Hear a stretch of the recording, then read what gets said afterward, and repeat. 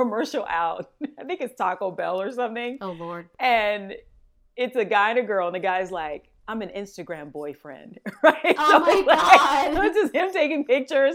And then like, but I guess they have a new chalupa or something. And he's like, so he and his girlfriend are out on like a hike or something, quote unquote hike. I'm making quote signs in the air. Air quotes. And his phone is in his front pocket, and he's holding like two like of the Taco Bell things in each hand. He's like, but I don't, now this new chalupa thing that's out, and she turns around, she's like, take the picture. Yeah, that's me. That's totally me. I'm like, we cannot have this beautiful moment. Oh my God, I get so mad at Sal. I'm like, how are you experiencing this without grabbing your camera?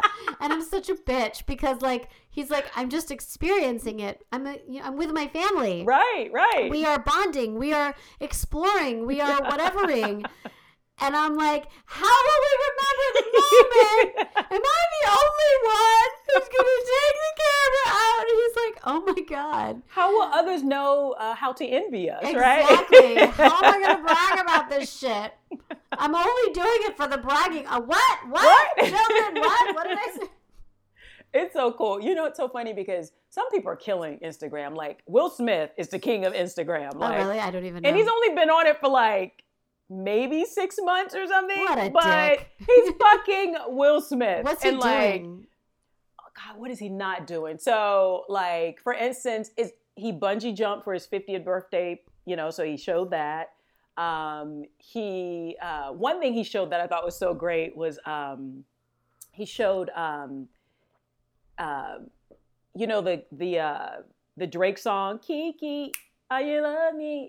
Why don't I know that song? Yes, yeah. I do know that song. So there was like a challenge, in my feelings challenge.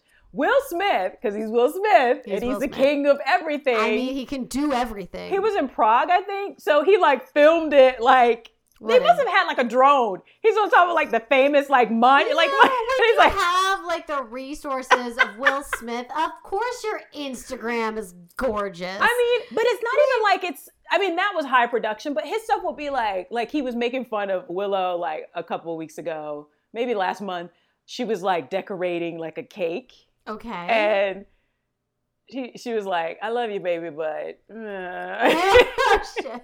Or like, his stuff is so great. Like, I mean, what's his name? DJ Khaled was the king of like Snapchat because I love DJ Khaled's Snapchat. I'm not on Snapchat anymore because he would do stuff like he'd be on his water scooter thing in Miami. Okay. And like with his shirt off, and he's not like a fit guy at all, but he'd just be like philosophizing, like, yeah, man, like you just got to keep on, and he'll be like, his quote is like, his saying is like, they don't want you to be successful, but you know what? We the best.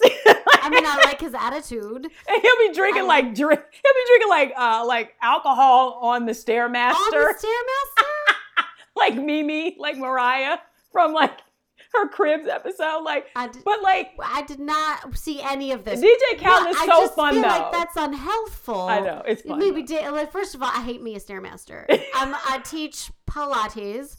I love the movement and using your body for growth, but I fucking hate a Stairmaster. So like, I can kind of get behind alcohol on it, not officially. Like if you take Pilates from me, don't be like, Miriam told me to drink this alcohol on the Stairmaster, okay? Right.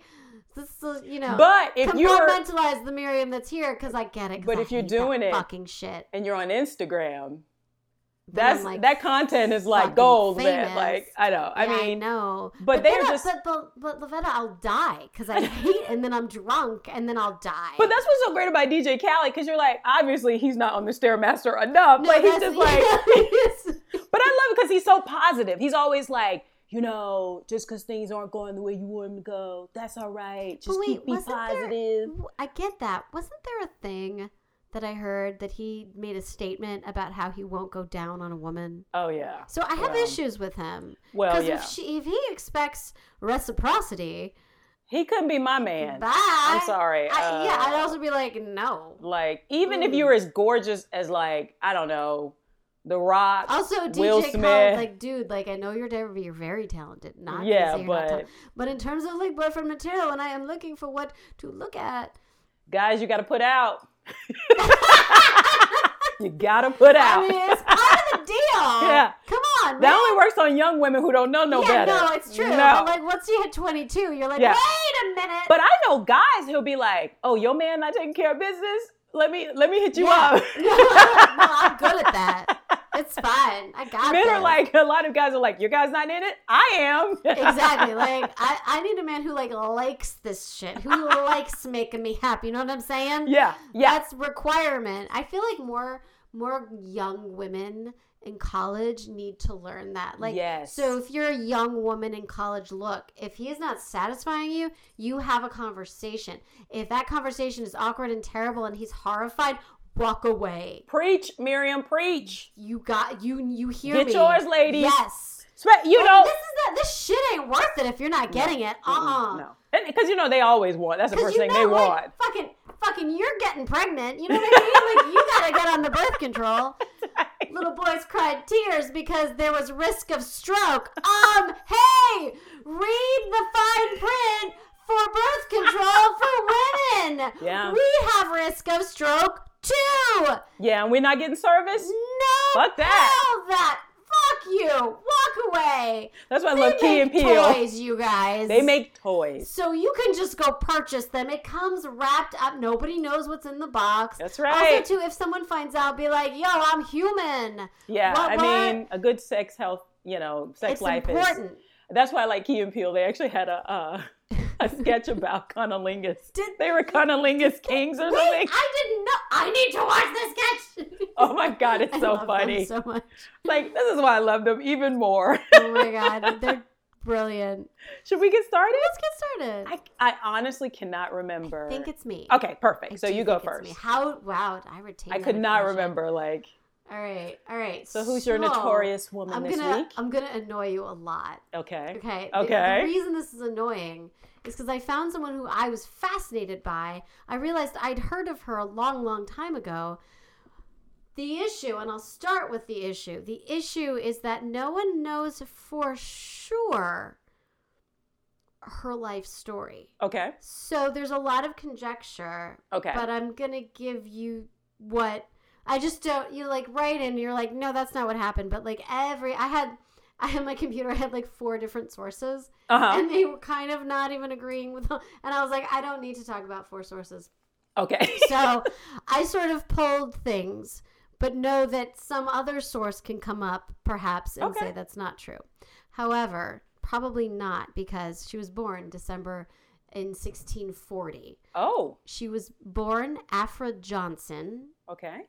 We all know her as Aphra Behn. I'm going to spell her name because it's not how you'd think it's spelled. It's Aphra. Okay. And last name is Behn. Okay. Aphra Behn. She was possibly born in Canterbury. Okay. We don't know about her education. We don't know much about anything about her childhood. One version says she was born to a barber named John Amis, A-M-I-S, and his wife Amy. Okay, because Amy doesn't get a last name, I guess. No, or a skill. Just Amy. Yeah, just Amy. No bigs. Born to both children. Yeah, basically. Another version is that she was born to a couple named Cooper, last name Cooper. Oh, okay. One of her compilations states she was born to a Bartholomew Johnson, which is what I think they're sort of officially going with, which is a barber, and Elizabeth Denham, who was a wet nurse. Okay. Which I realized as I was writing this that I would have been a wet nurse. Oh.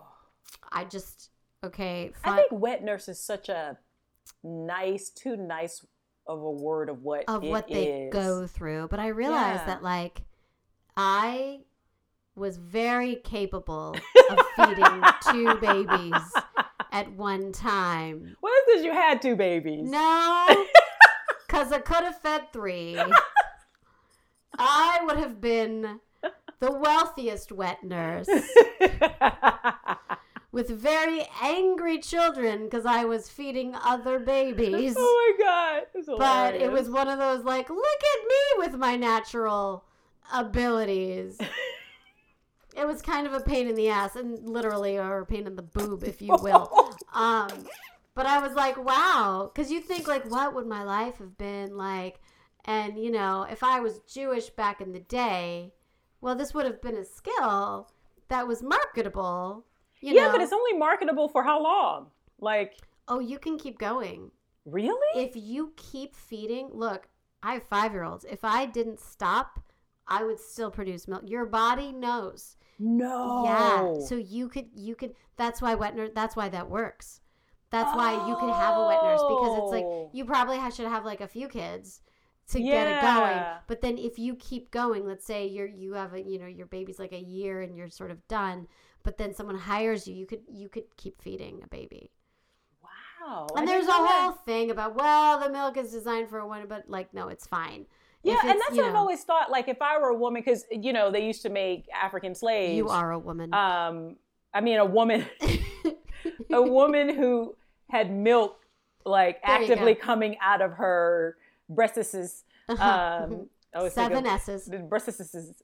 I always think of David Allen Greer when he was like, oh my God, your breastises. Girl, bring me back. Breastises.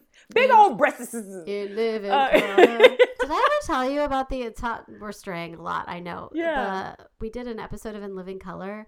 Okay, no, I wasn't famous. In high school, we had we read the Odyssey, and we had a project.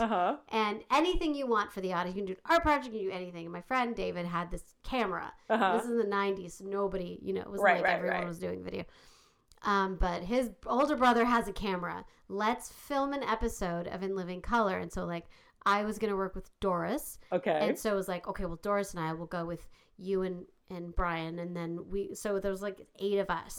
And we filmed a whole episode of In Living Color. We wrote it, but based on Odysseus.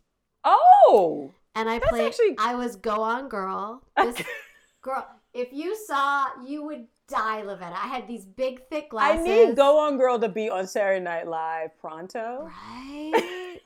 I was this little white girl with like frizzy hair, and nobody, like, we all were different. Like, there was like, we all appropriated culture. Like, it was like equal opportunity appropriation. No, Miriam, I have to ask.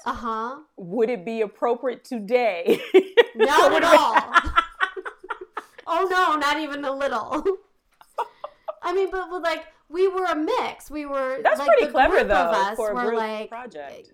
Black and Asian and Jewish. Is that anything? And and what else? I don't. Any of my Muslim people in there? I'm thinking. I don't think so. No, but it was just because of the neighborhood.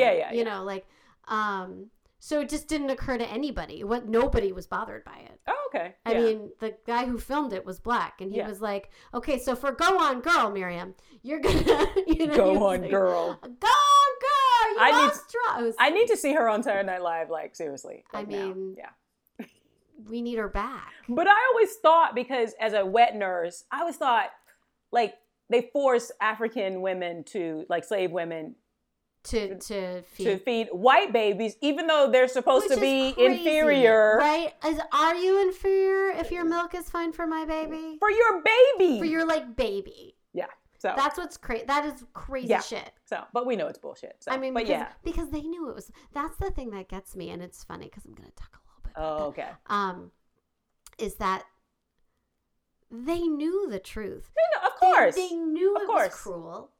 They knew that there was no real belief that they were inferior. Right. Do you know what I mean? That's why they had... Not if you allow this woman, your baby, to suck on this woman's breast. You're letting your baby suck on the woman's breast. You're having affairs with these people. You're raping. Yeah. I mean, the fact is it's rape because there's no consent if it's a slave. Well, yeah. Exactly. But, like, you're attracted. Yeah. Well, yeah. You know what I mean? Like, then how are they inferior? Do you know what I mean? Like... Oh, I know. I know. Like... The mental gymnastics people made in order to justify how many years? The mental gymnastics people do today. Fucking A. I mean, right? Yeah. Did you watch SNL, by the way? Oh, recently? They've fallen off. I'm just going to say Girl, you just have to Google All I Want for Christmas is Mueller. Oh, okay. I'll check that one out. So that's what I do now. I don't watch the whole thing anymore. I just go through and I watch certain sketches. Don't stress about it. But All I Want for Christmas is Mueller. Speaking of people, it's just really funny. Yeah, they hit it out. Occasionally they'll have really good sketches, but for the most part, I don't know what's going on over there. The last episode, I felt the same way, and I was like, let's just watch the cold open and the news. But I ended up, it was good. I mean, but I miss the Tina Fey, Amy Poehler days, Jimmy Fallon, and even President Bush just passed, H.W. Bush just passed, and they were playing Dana Carvey's not gonna do it. Not gonna do it. They actually played it again this last episode in his honor. Yeah. And they showed. Oh, I saw that. Did you see that? Yeah. That was awesome. And he's like, I've never once said 1,000 points to lie. Not gonna do it. Not gonna do it. Not gonna do it. Wouldn't be prudent. Dana Carvey's so great. we have impressions of Dana Carvey having an impression. Impressions of yeah. Okay, so let me go on that for a minute. So she was a wet nurse. So her mother was a wet nurse. Okay. So one contemporary confirms that that's what that was, and that she had a sister named Frances. There's another contemporary that says she was born in Kent, as the daughter of a barber. Whatever. Oh, okay. She probably lived in Suriname in 1663 to 1664. She would have been about in her 20s. Okay. She returned to London and married a Mr. Behn in 1664, but there are no records to show this. He apparently died in 1665, or they separated, or there's speculation that she and Aphra actually married, that she pretended she got married to have protection and gotcha. And propriety. Yeah, exactly. But she went with Behn as her last name for the rest of her life. Yeah.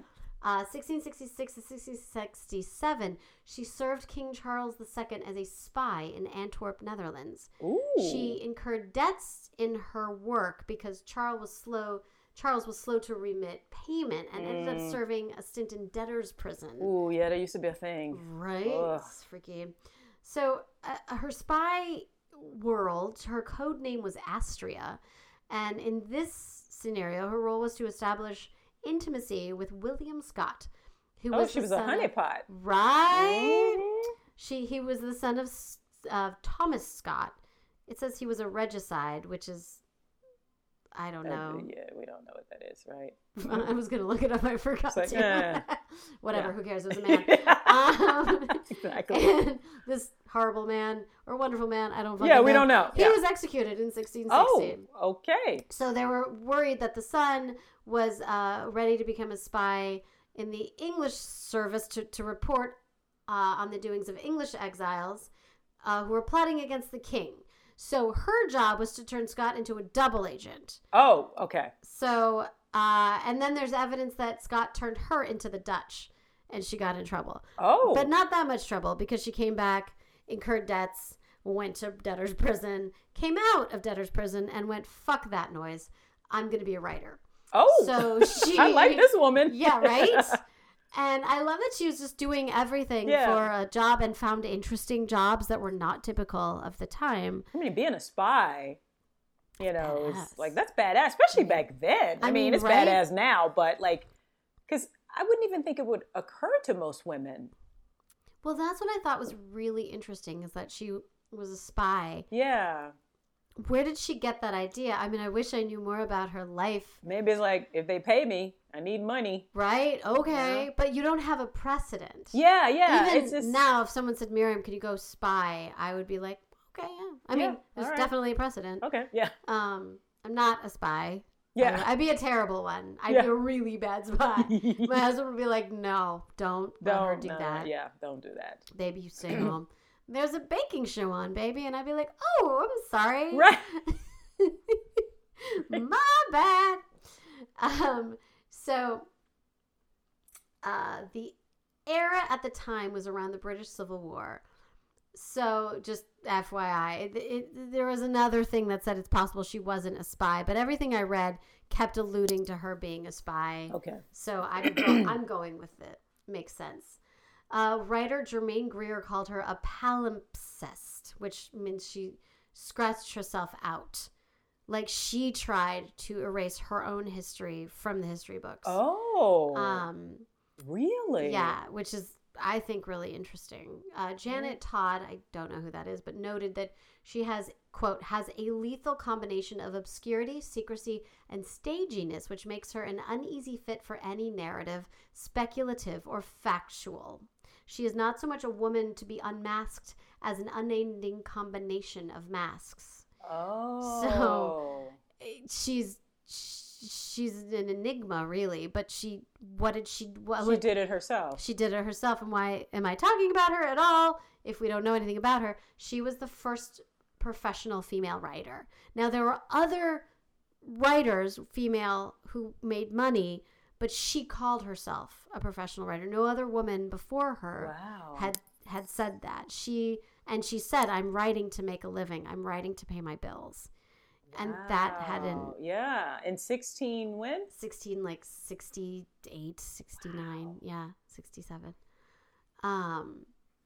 So, it's a little... I'm going to talk a little bit about the kings and queens of the time. And what did she write? She wrote the one play that I'll get to in a minute. Okay. But do you remember the play The Rover? Did you ever read that play? No, I never read that one. Okay, I did. It's The by Rover? her. Oh. It was a comedy. Oh, my kind of thing. I know, it was very, very popular. And then it's funny because, like, it says they think she was a Catholic because there's a quote for her, she's designed for a nun. And then I wondered if maybe she was a lesbian. But then I found out later she did have relationships with 2 different men. Okay. But who knows? Who knows? Right? She was a monarchist. She had sympathy for the Stuarts and the Catholic Duke of York, which will affect her writing and who wants her to be on their staff, so to speak. So she was forced into debt. So she began to work for the King's Company and the Duke's Company players as a scribe. She had only written poetry before that, but needed more money. And so the theater had been closed under Cromwell, Thomas Cromwell. Mm-hmm. If you watch The Tudors, yes, he's kind of hot, but he's a dick. That's my history knowledge. But it was now reopening under Charles II. Okay. Her first play was called The Forced Marriage. Interesting. That's very interesting. Right. It was staged in 1670. It was popular. It was followed by The Amorous Prince in 1671. This is amazing. Right? Wow. Her third play was The Dutch Lover. Interesting because if she, was a spy and she got some knowledge, that play failed and she stopped writing for 3 years. She fell off the map. They think she may have traveled. She may have done spy work. She went back to being a spy. She went back to being a spy. Because it sounds like she's like, I'm writing for the money. Where the money at? Yeah, there's no money. I'm going to go be a spy. Going where the money is. It's not like, it's not like the man she married had any sort of like wealth or if he died. Right. I feel like she didn't even marry him. I don't know. I sense that she wanted an independent life. Yeah. And it's, if you say you're a married woman or a widow, then it's a lot more, And she was covering up her history. Yeah. Like, I think that there's something she was covering. Wow. Good for her, though. Right? It must have been rough, though, and scary. Yeah, right? Yeah. But, I'll go on, but I love her because she paved the life she wanted in her terms. Yeah. In 1660s, 1670s. That is amazing. We still can't do this today. No. She's inspirational. She's very inspirational. Yeah. I think she had to hide some things about herself. Yeah. But I think everyone was hiding things about her. You could be a homosexual back in that. You know what I mean? Yeah. Like, you couldn't be anything other than you had to believe in the Jesus that they were promoting at the time. Exactly. So everyone was used to hiding things. Yeah. She moved toward comic works, and they were much more commercially successful for her. Everybody likes to laugh, man. I mean, right? Was it saying Shakespeare and the Dog? What did it say, Shakespeare in Love? What do people want? What did they say? People want comedy and a bit with the dog. I love that. I love that. It's true. See, they just want that and a bit with the dog. I was like, we always want a bit with the dog. It's so true. Who's the doggy? Come here. Who's a good puppy? Who's a good doggy? Who's a good puppy? Who's a funny puppy? Yes. And the actors are like, damn dog. Fuck this fucking dog. I trained in the theater. I worked on this monologue for 9 hours yesterday. And the dog comes out and gets a bigger laugh. Fucker. Fucker, the British accent. That makes me cleverer. So one of which was The Rovers. Yeah. She wrote a total of 19 plays. Wow. She contributed to more plays than that.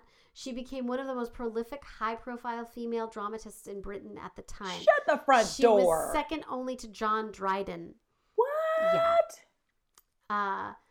Her plays were becoming, as she kept writing, as she got more embraced in the theater, increasingly risque sexually. Ooh, okay. And she was accused of being a libertine. I'm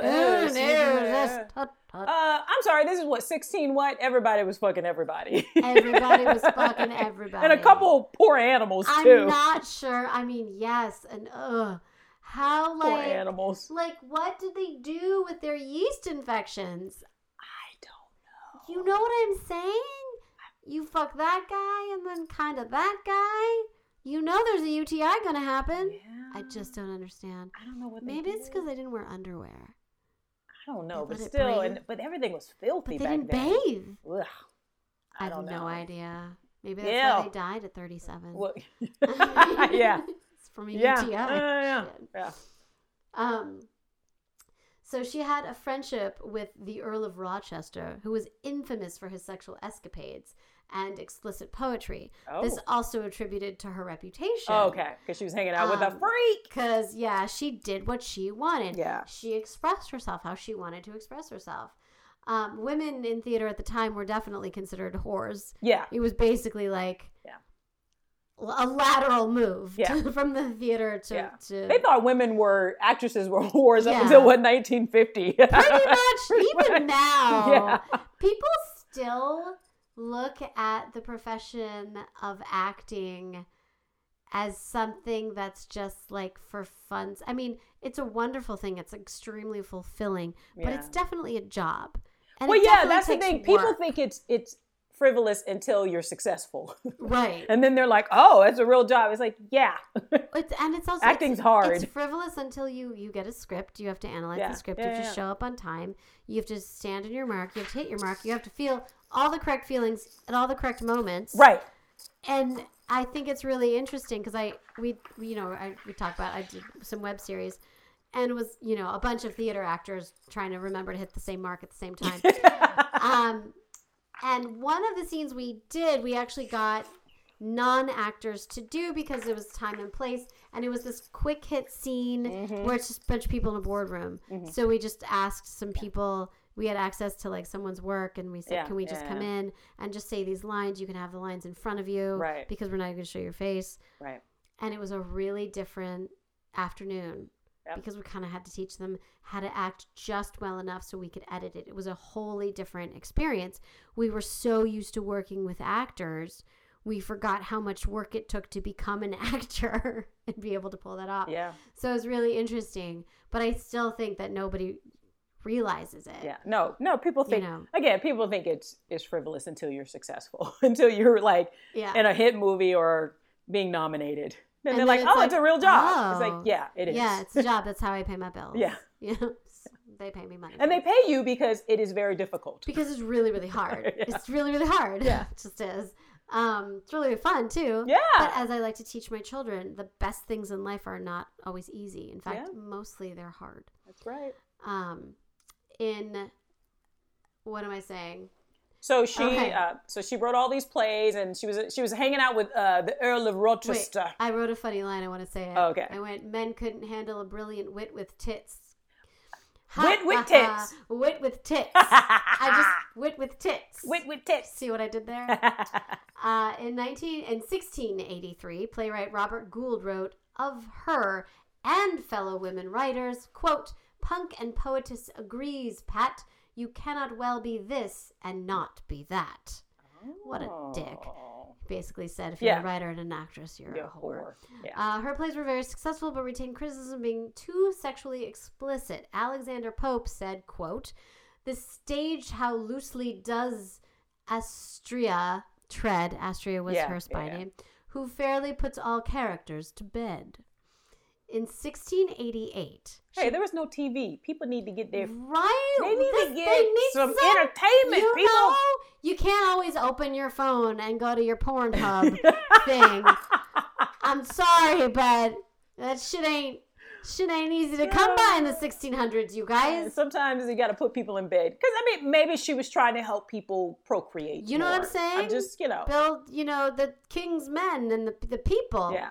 I think go forth and multiply. Methinks they're a little bit jealous because I bet you her love scenes were probably better than the men's. Oh, for sure, because they were longer, probably. I'm just saying they lasted more than 42 seconds. Well, someone is spunky today. Women need all the rights. Yes. Okay. Yes. All of them. Absolutely. So in 1688, she published the other work for which she is most known for. She's most known for The Rover and for, I'm not going to say it right, Orunoto. So it is thought that at some point in either her spy work or when at some point she was maybe avoiding the English Civil War with her father and traveled with him and met an African slave owner. Okay. So that it is thought that that's possible, which they think maybe inspired this short novel about a noble slave and his tragic love. So this was the first English work in print to express sympathy for slaves. Okay. It was an instant success. It went through many reprints and it was adapted for the stage in 1695. Wow. Which I'm like, why haven't we talked about this? Wow. Isn't that I've amazing? never heard of this woman. Right. Which is why we do this podcast. Yep. I mean, it's incredible. And it was popular. And it was popular. Yes. And they made it a play. Yes. And humanity was like, right, I see what you did there in the 1600s. Now, when did Shakespeare write Othello? Fuck if I know. I don't remember. Do you remember? No, I can't. So I mean, I have the complete work somewhere. I could look it up. I know. But I wonder because I wonder. And Othello is iffy as well as I think Othello and Merchant of Venice, they both brought out,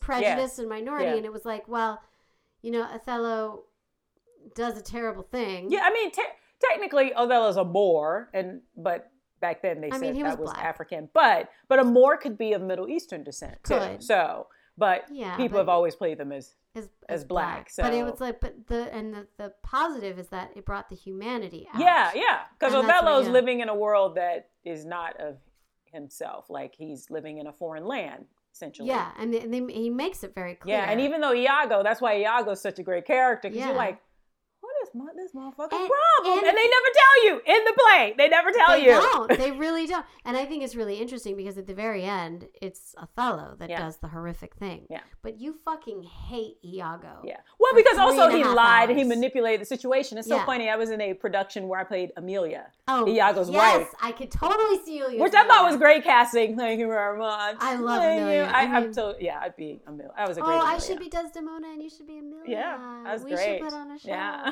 That was amazing. That's great.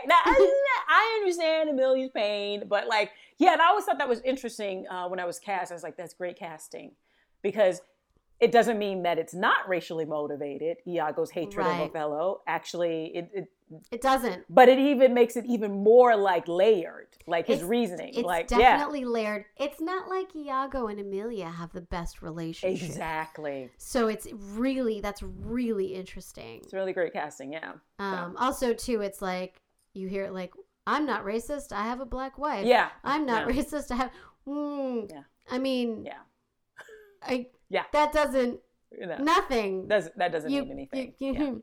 That's really interesting. Black Jefferson had a whole brood of black children. Yeah, he was daddy. But then also said that black people were inferior and preferred to have sex with animals, so he can suck it. But it's okay because he was just being political. So what you don't understand, Lavetta, is that he was just trying to appeal to the people so that he could lead them. And it's okay to say horrible things. Oh, gotcha. Right? So that was so let's pray to him. I have 2 words for you. What are those words? Scot-free. Scot-free. If people have been on Twitter today, by the time this comes out, this would be like 2 weeks old, but like, or a week older. But yeah, our president apparently does not understand the meaning of the term scot-free. Oh God. I mean, it's like just, I feel like now we're explaining that Thomas Jefferson was in fact racist. Yeah. And there's no bones about it. Also, when someone is running for president and he says that he's racist and cretist and all those things, you should believe him. Like, we're putting centuries together. Yes. And let's just look at the whole and say, if they're saying it, they're thinking it. Yep. Because if someone said, Miriam, what you just said now was racist, I would be like, my God, I'm so sorry. How can I fix it? Right. Not, fuck you. Yeah. You know what I mean? You asking me that question is racist. Okay. That's what Trump told a black reporter. Okay. Okay. That's insulting. Is that what he said? That's fine. A black female reporter. I'm really glad he's the leader of our free world. Okay? Yeah. Everything's fine. But I wonder, These aren't tears. This is just water coming out of my eyes. I'm fine. Ooh, this is why I watch a lot of comedies. Yeah, me too. But I wonder if... I'm going to bake chocolate chip cookies later. I know. But I was just wondering, because she wrote this, and it was so popular, I wonder if Shakespeare was inspired by her, or if she were inspired by Shakespeare. So we apparently do not have access to Wikipedia right now, so we can't figure out. We can't remember when. We can look it up and talk about it next time. Yeah, we'll mention it at the beginning, because it's I wondered about that too, because it's so fascinating to me. Every piece of literature, every piece of art that brought out because I don't, like, as far as I know, like, it was really hard to be anything other than what your country was. Right. You know what I mean? Right. If your country was Catholic and white, really hard to be anything other than white and Catholic. Like, as hard as it is in America to be anything other than, like, white and Christian-ish. Well, people don't put you in jail for it. And it's still way, way, way, way better. So, like, when I see writings of literature where the people point out how maybe this is a little bit unfair, I'm just totally fascinated. Yeah. And thankful. Yeah, I mean, this is amazing. She's amazing because she became she's a woman. She's a writer. She's making a living she's a successful writer. She's successful. In the late 1600s. I mean, that's amazing. It's right. It's funny. I almost was like, well, I don't have enough information on her, but I was like, I have to talk about her. Yeah. She's awesome. So I'm almost done with her because after the Glorious Revolution in December of 1688, so James II was made to abdicate the throne. She got very ill. She was a real supporter of James and was loyal, which affects writers. Yes. At the time, because then she's not being called upon to do as many works. But because usually the court were the what do you call them? The patrons. The patrons. Yep. Yeah. We still have patrons. Patreon. Speaking of, okay. They thought that she was getting disfigured as she was writing, but she kept writing. Her hands were turning, which she probably had rheumatoid arthritis. Oh yeah. It was not diagnosable. She just felt no typewriters back then. Yeah. No voice memo you could do. Yeah. No. It's all by hand. I'm making that up. I know a lot of writers and they can't do voice memos. Yeah, but I mean, we have computers and... Right, it's much, much better. Yeah. She wrote till her death. She died April 16th, 1689. She was buried in the cloisters of Westminster Abbey at the Poets' Corner. Wow. They knew back then to give her that honor. I would have assumed they were dicks and they would have thrown her somewhere, and then... in 2009, someone said, hey, you know what I mean? Like, we see a lot of that. They'll rebury someone when they realize. Also speaks to her popularity, perhaps. But I think she was very popular. I think as much as they tried to condemn her sexually explicit plays, they loved them. Yeah. I know, it's like, this is such smut. I need to go and see it again terrible. So I can... give it a proper review. I have some friends who I think will also be offended, and I just want to make sure that my offense is real. So, 4 tickets for Saturday night, please. So it was interesting. She wanted to be remembered as a poet, despite her considerable success as a playwright. So I will say, let's remember her as a poet. Virginia Woolf wrote this. This is how I'm going to end it. She wrote, all women together ought to let flowers fall upon the tomb of Aphra Behn, for it was she who earned them the right to speak their mind. Wow, Aphra Behn. Yeah. Wow. I actually read Virginia Woolf and A Room of One's Own, but I didn't really pay that much attention. Like, yes. It's amazing how sometimes you go back and you put it in context and you're like, oh, that's what she meant. No, I was like, I read that. Oh. That's amazing. Thank you. You're welcome. Well, my Notorious woman. Yeah. It's so, at first when you started talking, I was like, oh my God, I hope we did not do the same woman. I think about that every single week. Mine is also in the late 1600s. Oh my God. So mine is, okay, I might be butchering her name. Excuse me. So my Notorious woman this week is Tituba. Tituba. I think that's how you say it. We all could be mispronouncing her name. So when I played her in the Crucible in my bedroom when I was a child, I called her Tituba. Tituba. I played all the roles. Oh, did you? In my bedroom, and then of course I was. Yeah. What's her name? John. Come here, John. It's me. Oh, I love it how kids are like, yeah, I'll play all the roles. I know. I was like, I'm having an affair with John. I'm 12. I know. Okay, so Tituba. Not much is known of Tituba. Her full name and her birth date are lost to history, unfortunately. That's a shame. Part of it is because of the time. She's a woman, but she was also an enslaved woman. Yeah.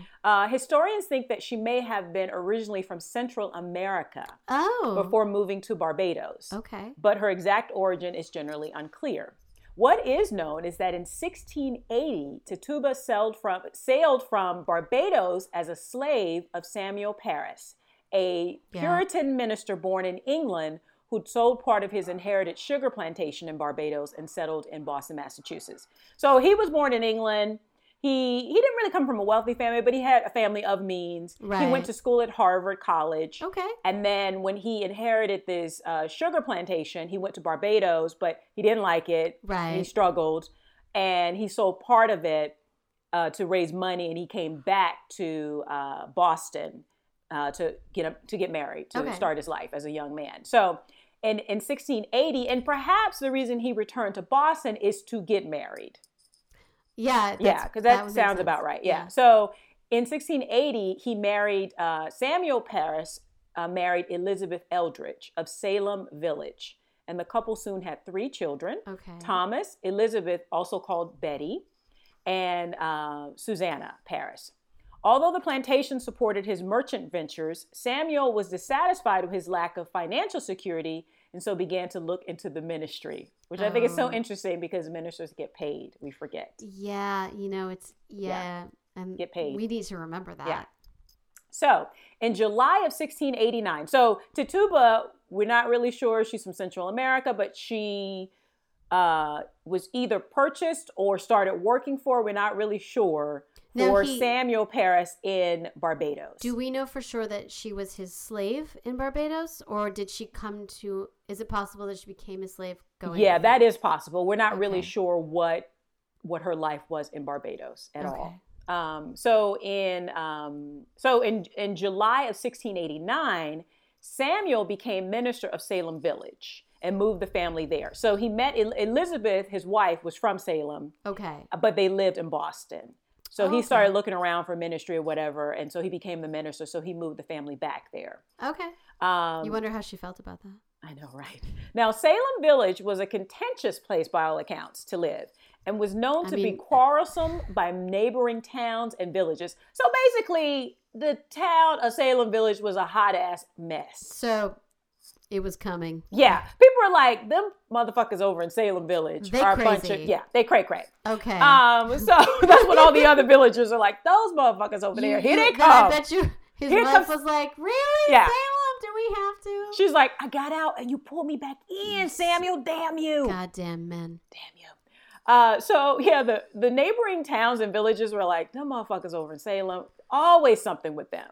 So, and also the way it was set up, apparently the pattern, because usually towns would be like, you can see it in even ancient towns in Africa or parts of the Middle East.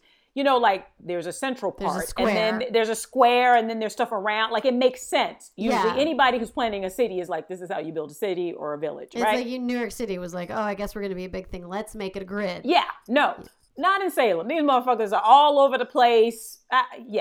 And so most people thought even the way they had it set up, the pattern of the town was just not. And also they think it was owing to that the community itself didn't have a common purpose. The people who live there. So Samuel actually was the fourth minister appointed in a series of unsuccessful attempts to keep a permanent minister who'd all departed after the congregation, get this, failed to pay their full rates as minister. Oh my God. Yeah. As minister. This town right there, like, dude. Salem Village, man. So as minister, Samuel and his family were granted a house in the ministry house and owned the land around it. Oh. I was thinking, when I was doing research on this, I'm like, if somebody gave me a house, like with my job and land around it, imagine what I could do in the world. Like, this is why white men have been winning for a long time. I mean, right? Yeah. Every piece of gold you get. Even being given a plantation in a whole nother country, you're getting the income from the crop yield. Like, I mean, and the women aren't, like, and also Elizabeth came from not a well-off family, but she was well-matched with him. Like men like this don't tend to marry beneath them. They tend to marry a little bit above them. So, yeah. So, but Samuel's like, look here, motherfuckers, I need my money. But, so he moved there because it came with a house. Birthing his babies. His babies. So he moved to Salem Village because he got a house and the land around it.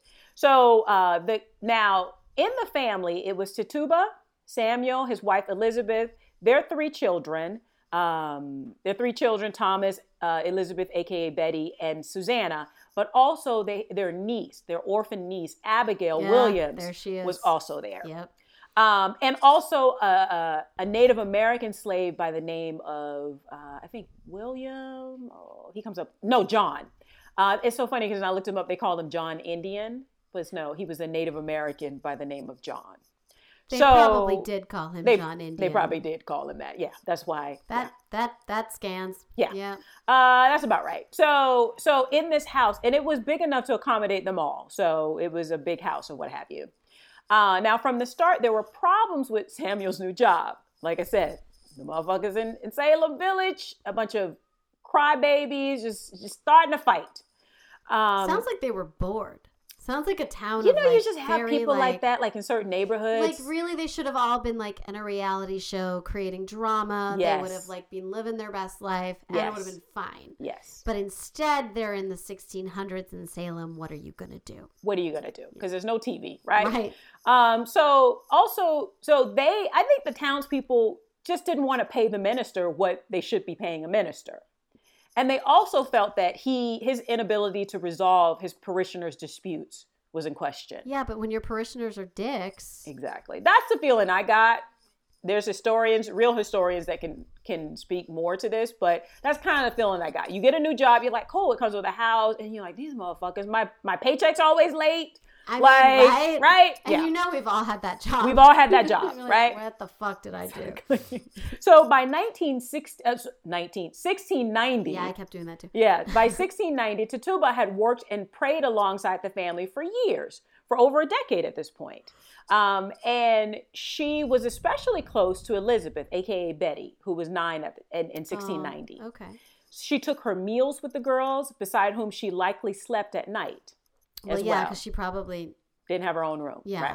So, because that's how slavery worked. Like nanny / do everything. Yeah. And a lot of times the slave woman slept on the floor at the bed, on the floor at the foot of the bed. So, yeah. I mean, the children need the bed. I know. Maybe they had a cot for her. But I was always like, woman should sleep on the floor and do the bidding of the child slavery in the bed. Sucks, people. Slavery's a bitch, you guys. Fuck slavery. And slavery sucks whether it was in biblical time. Yeah, there's no or in good, 1690. It's funny because, like, I'm Jewish and we talk like, and Jews are like, no, fuck slavery. Yeah. Like, 100%. But we're like, well, we did have slaves, but it was a contract, and it was only for 7 years, and like they're like, well, it was, and I mean, we don't do it now. We learned our lesson. But it's really interesting. Right. It's because you're just like, you're a kid and you're like, we had slaves. Yeah, slaves suck. Slavery sucks. Yeah, but, you know. But indentured servitude sucks. Yeah. Like, all of that sucks. Let's live in a world where every human can have an opportunity. Yeah. And we all look at all the humans as humans. And you get to pay people for their labor. Like, slavery sucks. And it's, we talk about, it drives me nuts because I feel like, well, America really wouldn't be America if we didn't have slavery. Like, that's how we needed that. We just have a different kind of America. I don't give a fucking shit. I'm good with America I don't think not that's being true the same America. Because around this time, most of the labor was done by indentured servants, so they can suck it. But whatever. Yeah, they need to just fall off a cliff. You know what it's like? It's like when companies have $1 billion profit, and they're like, but with slavery, we'll have $2 billion profits. There you go. That's exactly it. That's all it is. You could have just fucking been like, hey, come to America, work for us for cheap. Yeah. And then when they get here and it sucks, they'll be like, I'm out, and they can leave. Simply greed. Yeah. So that's all it is. Sons of fucking bitches. Okay, well, let's go on. I know. So Tituba, so by 1690, she had been in Boston in Massachusetts for over a decade, and she was close with the family by all accounts, as close as, again, a slave could be. So Samuel's parishioners in Salem, these motherfuckers, are like, they were upset at him. And I think Samuel's a bit of a dick. That's the impression I got. Most men at the time were. I mean, his parishioners were upset with him because they didn't think he was able to resolve their disputes. Also, they thought he had perceived arrogance when he purchased gold candlesticks for the meeting house and new vessels for the sacraments. Oh my! These people are so petty. They are so petty. Shit right there. They're petty. These people are like, did you hear that he got gold candlesticks? It's like, it's for the meeting house, people. The King of England. Oh my God, I know I saw it too. That is absurd. Did you see what shirt she was wearing? Yeah. It's obnoxious. So these people were petty as fuck, right? In Salem. Now, so all in all, the family was having a hard time adjusting to like this new life because they had come from Boston and keep in mind the kids were born in Boston perhaps, and they had grown accustomed to living there. Now they're in this new, probably smaller place, right? Salem, right? Out in the boondocks. So in early 1692, his daughter, Elizabeth, a.k.a. Betty, and I keep saying that because in a lot of stuff, it's Betty, and I kept getting confused. Right. But I'm good with Elizabeth, okay. Betty. So his daughter, Elizabeth, and her cousin, Abigail, seemed to go missing for short periods of time, along with other New England youths. Elizabeth and Abigail had been laid away with sorceries, one source says. So basically, Elizabeth, Abigail, and her girlfriends got together and attempted fortune-telling methods during their missing periods in hopes of discovering future husbands and social statuses. So they're preteens. Yes. They're basically, that's the same, like the Ouija board when I was 11. Yeah. Like, That's what they're doing. That's what they're doing. That's what they're doing. Yep. So they use an object called a Venice glass, which allowed them to observe the shape of an egg white as it floated in a glass of water. In the water, the egg white would resemble a shape or symbol depicting their futures. Okay. Basically like a Ouija board, but it's like a glass of water. Magic 8-ball. Magic 8-ball. Yeah. That's exactly what it was. So in one instance, a girl found a coffin shaped inside her glass and became quite frightened after the incident. So, and these kids are like 10. Yeah, they're like 10, 11. Okay. Yeah. So, preteens, like you said. Yeah. In February of 1692, strange illnesses appeared after the girls tinkered with the fortune telling. Elizabeth acted abnormal by hiding, quote, under furniture. She complained of fever, barked like a dog, and screamed and cried out of pain. And her body convulsed into unhuman-like positions. So basically, a bad exorcist. Right? Abigail complained of similar symptoms shortly after Elizabeth's episode started. John Hale claimed to have personally seen the harm being done to Elizabeth and Abigail, writing in his book, A Quest for Security, that, quote, these children were bitten and pinched by invisible agents. Their arms, necks, and backs turned this way and that way and returned back again. So it was impossible for them to do it of themselves, end quote. Elizabeth's other friends were also beginning to show similar symptoms of bewitching. Okay. So Elizabeth's father's freaked out. He's a minister, Samuel. He tried prayer and home remedies as a cure, but nothing helped. That's usually helpful. Soon he called in physician William Griggs and minister John Hale. So that's who John Hale said. Right. For a diagnosis. Griggs found it difficult to key in on an exact cure and noticed the victims were only children. This enabled other villagers to believe that this event was indeed brought on by witchcraft. Yeah. So a neighbor, Mary Sibley, recommended a witch's cake to reveal the names of the witches. I had never heard about this. This is some superstition for your ass, right? Damn, you just like made that up. No, a witch's cake. I guess it was a thing.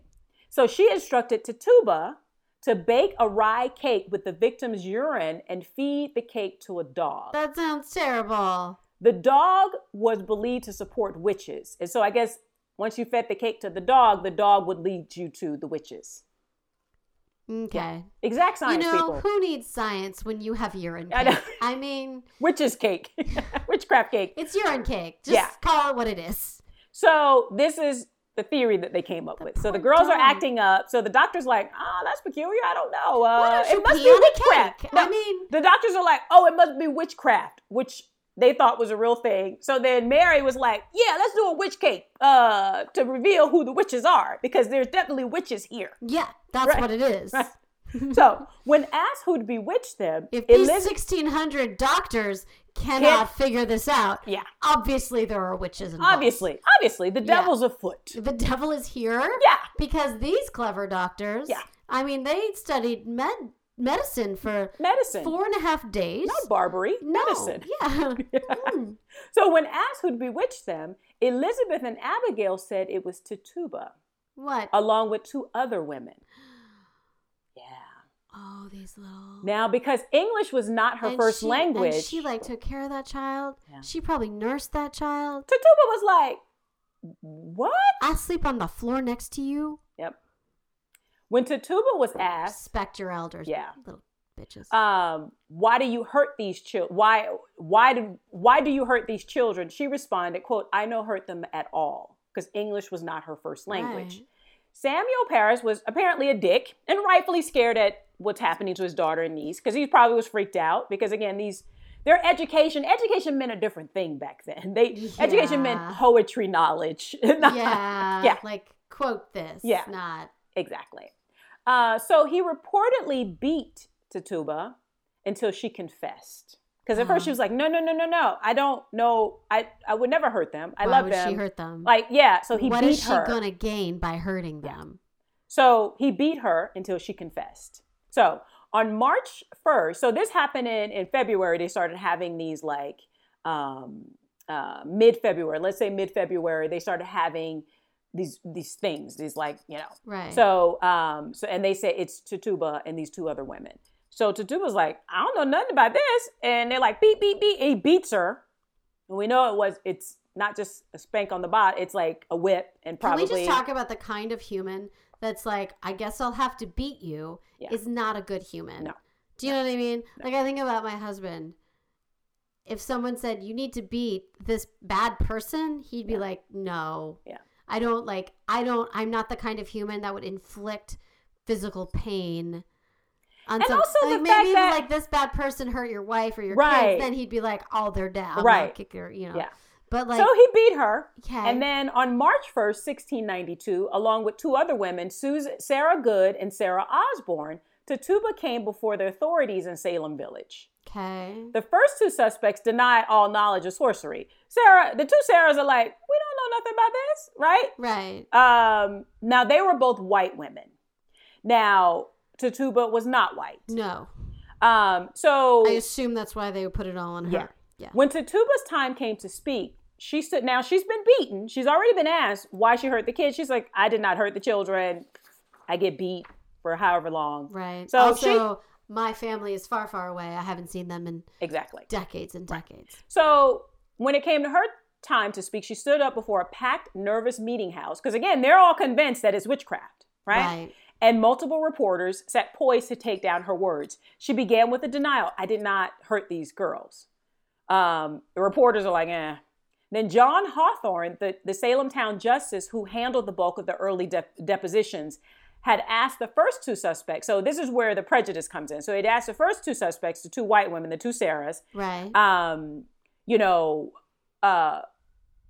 Who they got to hurt the girls, right? So he assumed that they were witches and that they had people doing their bidding, God. right? Okay. When they got to Tituba, all he asked was, who was it? Who did it? Like, who probably perhaps made you do it, right? Right. Who tortured the poor girls? Tituba says, again, she's been beaten. She's already saying, that's not working with these people. She's like, the devil, for all I know. She said to a hushed room. She went on, the devil came to me, she said, and bid me serve him. Now, generally speaking, usually social outcasts or women who didn't behave were called witches. Yes. That was something that they, put on, women who had no status, women, that feared them, that maybe talked back, quote unquote. But Tituba was not white, and these are usually white women. Tituba was not white. So her being accused of this put her in a very precarious situation. Oh, yeah. Right? So, and generally, if you were either a woman, an outcast, or you considered a deviant. So her being considered a deviant wouldn't work because they'd just kill her. And then she's not really a social out. So she was in just a really awful position. She was right? the definition of a rock in a hard place. So, so it was also kind of easier, even the way he put the question to her, even the way that John Hawthorne put the question to her, almost like she's not smart enough to have done it herself. Yeah. Like, you know what I mean? Yeah. Somebody must have made her do it, right? So so Tituba I put here, Tituba was like, she looked around at all those scary white people like, see, what had happened was, and so Tituba went full bad acting and started telling them pretty tall tales. Like only the day before, she said, a white-haired man in a dark coat had appeared. He traveled from Boston with his accomplices. He ordered her to hurt the children, she said. He would kill her if she did not. And then they asked her, had the men appeared in any other guise? Because I guess it's witchery, so it could be anything. And she said, yes, she had seen a hog, a great black dog, a red cat, a black cat, a yellow bird, a hairy creature that walked on two legs. She basically saw everything, right? She said another animal turned up too, but she did not know what it was called. And it was difficult to describe, but, quote, it had wings and two legs and a head like a woman. So Tituba was like, okay. Oh my God. She was very imaginative. Yeah, because that's the only thing they would believe. They won't believe the truth, right? So the creature, she said, she had trouble describing it. She had trouble naming what the creature was, but she described it had wings, it probably had horns, probably had two eyes, and all kinds of stuff, right? So Hawthorne asked her, are there any other... The other suspects that she was on trial with, right? So the two Sarahs, had they shown up in any disguise? Tituba was like, she probably looked at the two Sarahs. It was like, yeah. Sorry, ladies, you gotta go down. So Tituba was like, yes, a canary accompanied.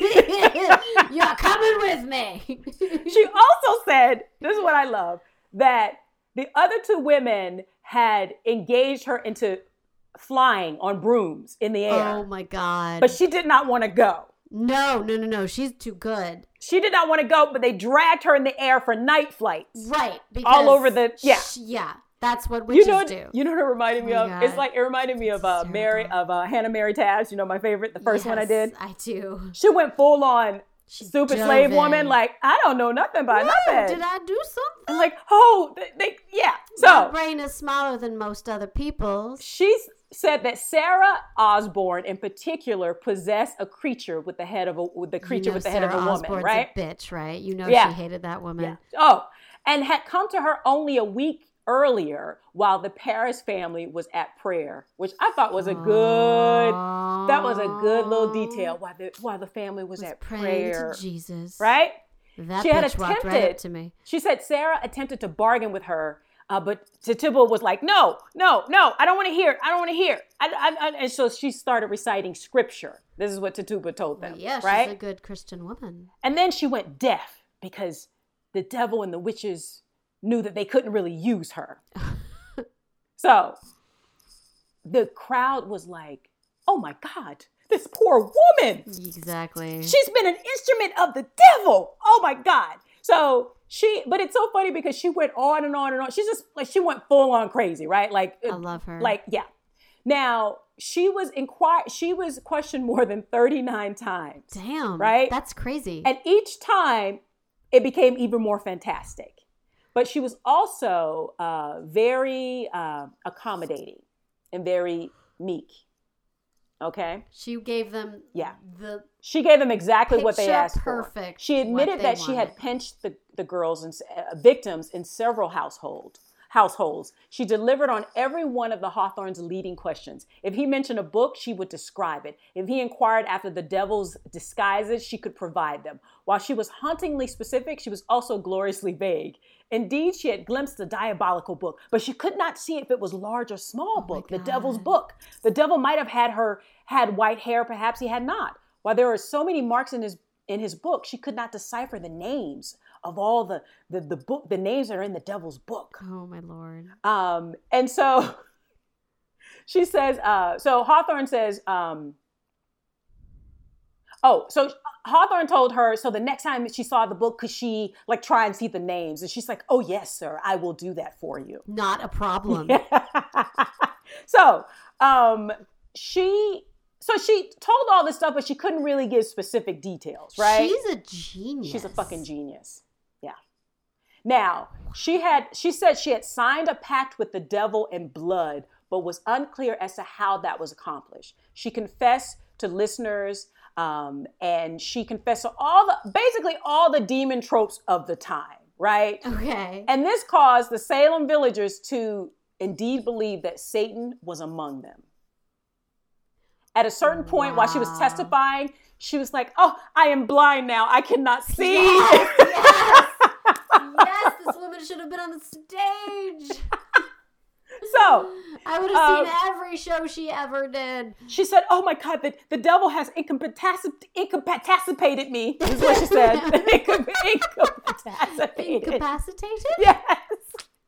I think she said incapacitated. I think that's what she said. You were taking some. And she's like, because creative, he was furious because she had dispensed his secrets. So he was trying to punish her while she was on the stand. That's definitely what happened. Oh my God. When questioned later, she added that she knew about the devil's techniques she learned about these techniques from her mistress in Barbados. Okay. Before she came to the civilized colonies, right? Yeah, who taught her how to ward colony. herself off of evil spirits also, and how to reveal the cause of witchcraft. She said that the knowledge was not meant to harm, and she assured Samuel, who had beat her earlier, that she had not participated in the occult willingly, and that she was made to make the witch cake in an attempt to help Elizabeth. Ah. So she's like, I'm just a poor lady, which that's true. I mean, that's true. And I'm not evil, sir, but I have no choice. I'm just a poor, wretched soul, basically, right? Now, I bet the two Sarahs are looking at her like, is this bitch for real? I know. They're like, what? What? They were like, we gonna get you. So at the end of her testimony, they both went to jail. The two Sarahs were eventually hanged. Really? Tituba stayed in prison. Did she stay in prison for life? Was that she stayed in prison. So she went to prison, right? So after her testimony, right? I was obsessed with this. So her court testimony went viral. Yeah. Okay, right? Everybody's like, "Oh my God, did you hear what Tituba said?" And yeah. So the whole town was a flurry.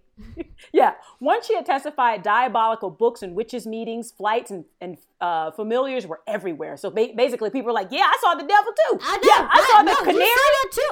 I saw the red cat. I saw it too. Yeah." Others among the accused adopted her imagery. Tituba's like, I made this shit up. So then other people, because at first everybody was denying. And when you denied being a witch in the trials, your trial went speedy. Yeah, no. They hung you, like they burned you at the stake, immediately, like in a week. Win, yeah. So other people like, yeah, I saw the devil too. The devil made me do it too. Yeah, he did. The devil made me do it. Yeah. So after her testimony, grown men became afraid of her. Good. That's probably the first time she ever had that kind of power in her life. She's grinning. She's like, this is the best shit ever. Yep. Basically because of this vivid and insane testimony, it riled them up anyway. Yeah. It riled them up even more, but they would have been riled up anyway, I think. I mean, it sounds like this town was like already on edge. Yeah.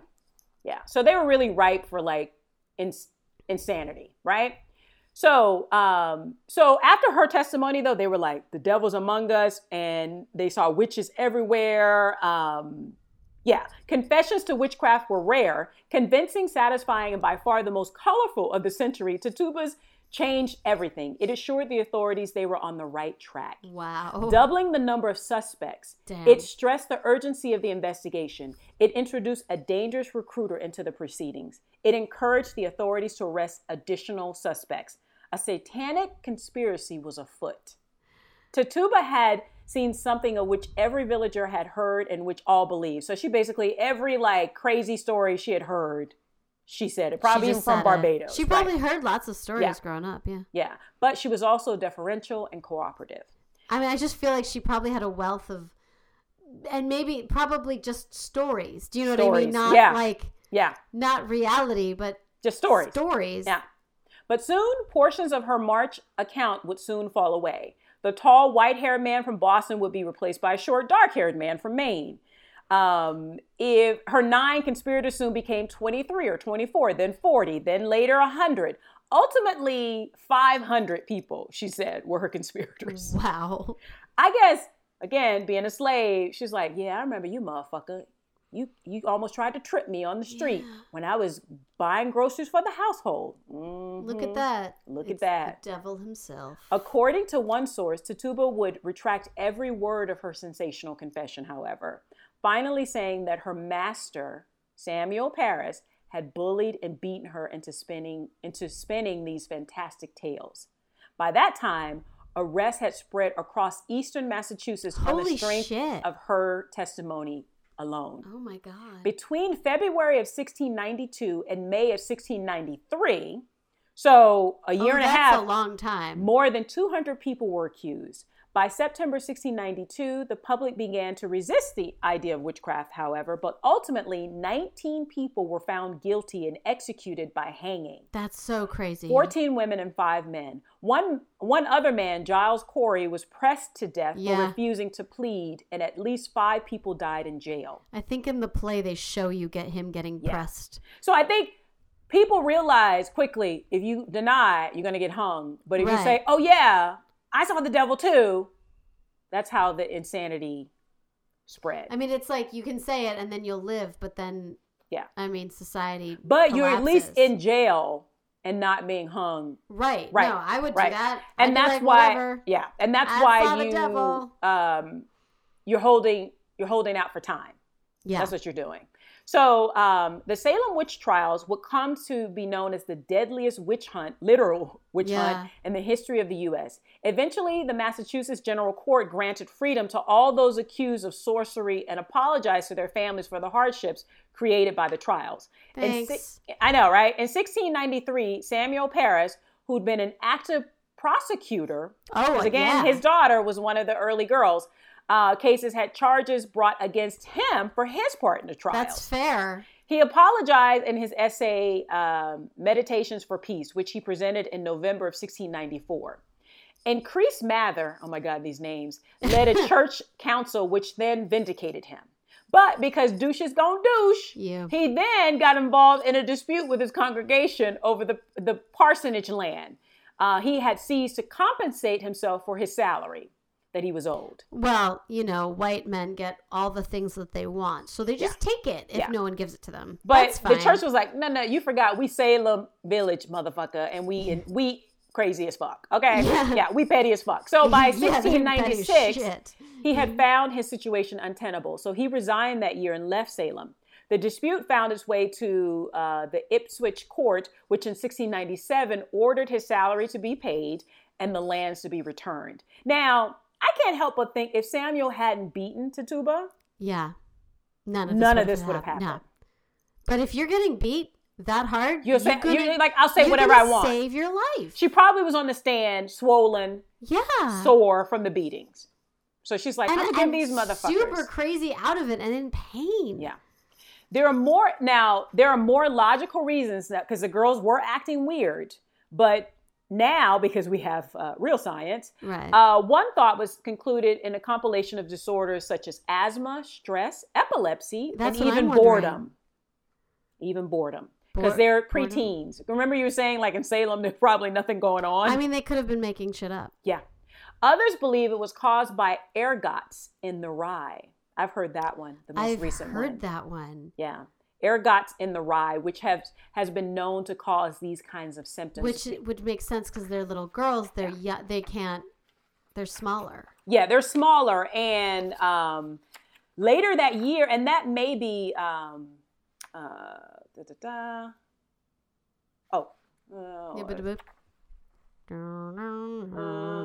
Okay.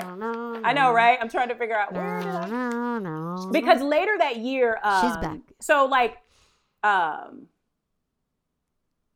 okay, yeah, okay. So the girls, the ergot in the rye, but also Elizabeth said that she had dreamed about a black man, who she presumed was the devil, and I think that's where Tituba got the whole thing, the black man, then the black code, and then Europeans afraid about anything black, even then. Oh my God. And Elizabeth, you probably just had a dream about a black man. Yeah.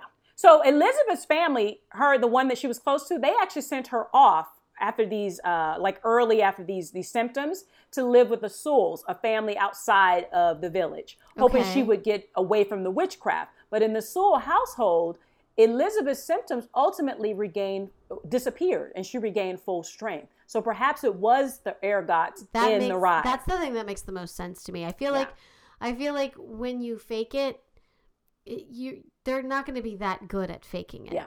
Like kids aren't that good at lying. And I mean, if Tituba was always around her when she was sleeping and you kind of just say, and she's 11.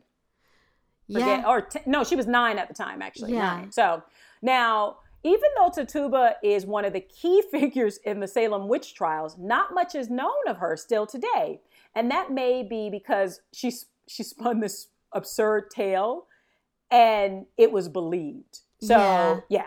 Now, described as an Indian no fewer than 15 times in court papers, there are arguments made that Tituba was black, but this has been contradicted by historians Elaine Breslaw, who partially blames Charles Upham, who got false information from Samuel Drake for the confusion. Okay. It could also be that many falsely believe that all slaves in history are of African descent, and that's simply not true. Right. It's ironic that because of her testimony about a number of strange and unusual transformations of people in her midst, her own memory and identity and life has undergone a number of transformations with the assistance of America's foremost historians and men of letters. So many scholars have noted that the misidentification of her identity and origins may be caused by researchers and writers who have fallen prey to a multi-century game of telephone. Tituba evolved over 2 centuries from Indian to half black to black, with assist from Henry Wadsworth Longfellow, historian George Bancroft, and William Carlos Williams. By the time Arthur Miller wrote The Crucible in 1952, Tituba was a Negro slave. Definitely. She engaged in a different brand of dark arts to go with her new heritage. Miller supplied a live frog, a kettle, and chicken blood. He has Tituba sing her West Indian songs over fire in the forest as naked girls dance around her. Sounding like a distant cousin of Mammy and Gone with the Wind, she says things like, "Mr. Reverend, I do believe somebody else bewitching these children," end quote. She is last seen in a moonlight prison sounding half crazed, begging the devil to carry her home to Barbados. After the Crucible, she would be known for her voodoo, of which there is not a shred of evidence, rather than for her psychedelic confessions, which endures on paper. Now, why the retrofitting of racial identity? Yeah, why? Arguably, bias played a role. A black woman at the center of the story made more sense in the same way that as Tituba saw it, a man in black belonged at the center of a diabolical conspiracy in 1690s Salem. Wow. Her history was written by men working from working when African voodoo was more electrifying than outmoded English witchcraft. All wrote after the Civil War, when a slave was understood to be black. Miller believed Tituba had actively engaged in devil worship. He read her confession and the 20th century sources at face value. That is insane, because I was obsessed with this play, and I not once, when I read it at like 11 or 12, to me, I don't remember very well that she was trying to salvage her life. Yeah. I didn't think she really played to the devil. Right. I didn't think anyone did anything wrong, actually. Right. But it's just interesting but how he did. Because if your knowledge is based on faulty information, because in the court papers it clearly refers to her as an Indian. Why would you change that? And why not give an Indian woman a chance to play a role, right? Yeah. Like, now, okay, so I'm almost finished here, but by replacing the Salem justices also in the Crucible as the villain of the piece, Tituba exonerated others. In her testimony rather, the Massachusetts elite most of all. So she basically fingered not upper class people, other working class people, or people maybe who had done her wrong as a slave. You know, she also has delivered a right to be angry. Yeah, she also delivered on John Hawthorne's leading questions, and because she also knew scripture really well. Nice. Moreover, her account never wavered, and it was thought that if she had feigned her confession, she could not have remembered her answer so exactly, an observer later explained. But a liar, it was understood, needed a better memory.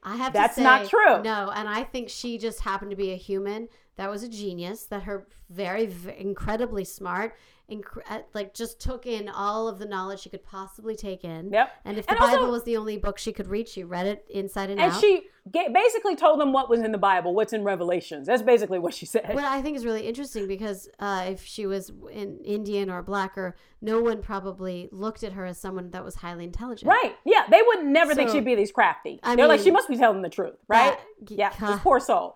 And a lot of people say, before an authority figure, a suggestible witness like she was will reliably deliver planted or preposterous memories. In the longest criminal trial in American history, the California child abuse cases of the 1980s, children swore that daycare workers slaughtered elephants and,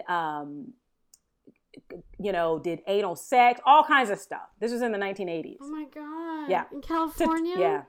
Tituba's, it was fake. It was also satanic scare in the 1980s. I didn't know this. Yeah, it's all crazy. Oh my God. Yeah. That's crazy. Tituba's details too grew more and more lush with each retelling, as forced confessions will. Whether she was coerced or whether she willingly collaborated, she gave her interrogators what she knew they wanted. I don't think a slave is willingly.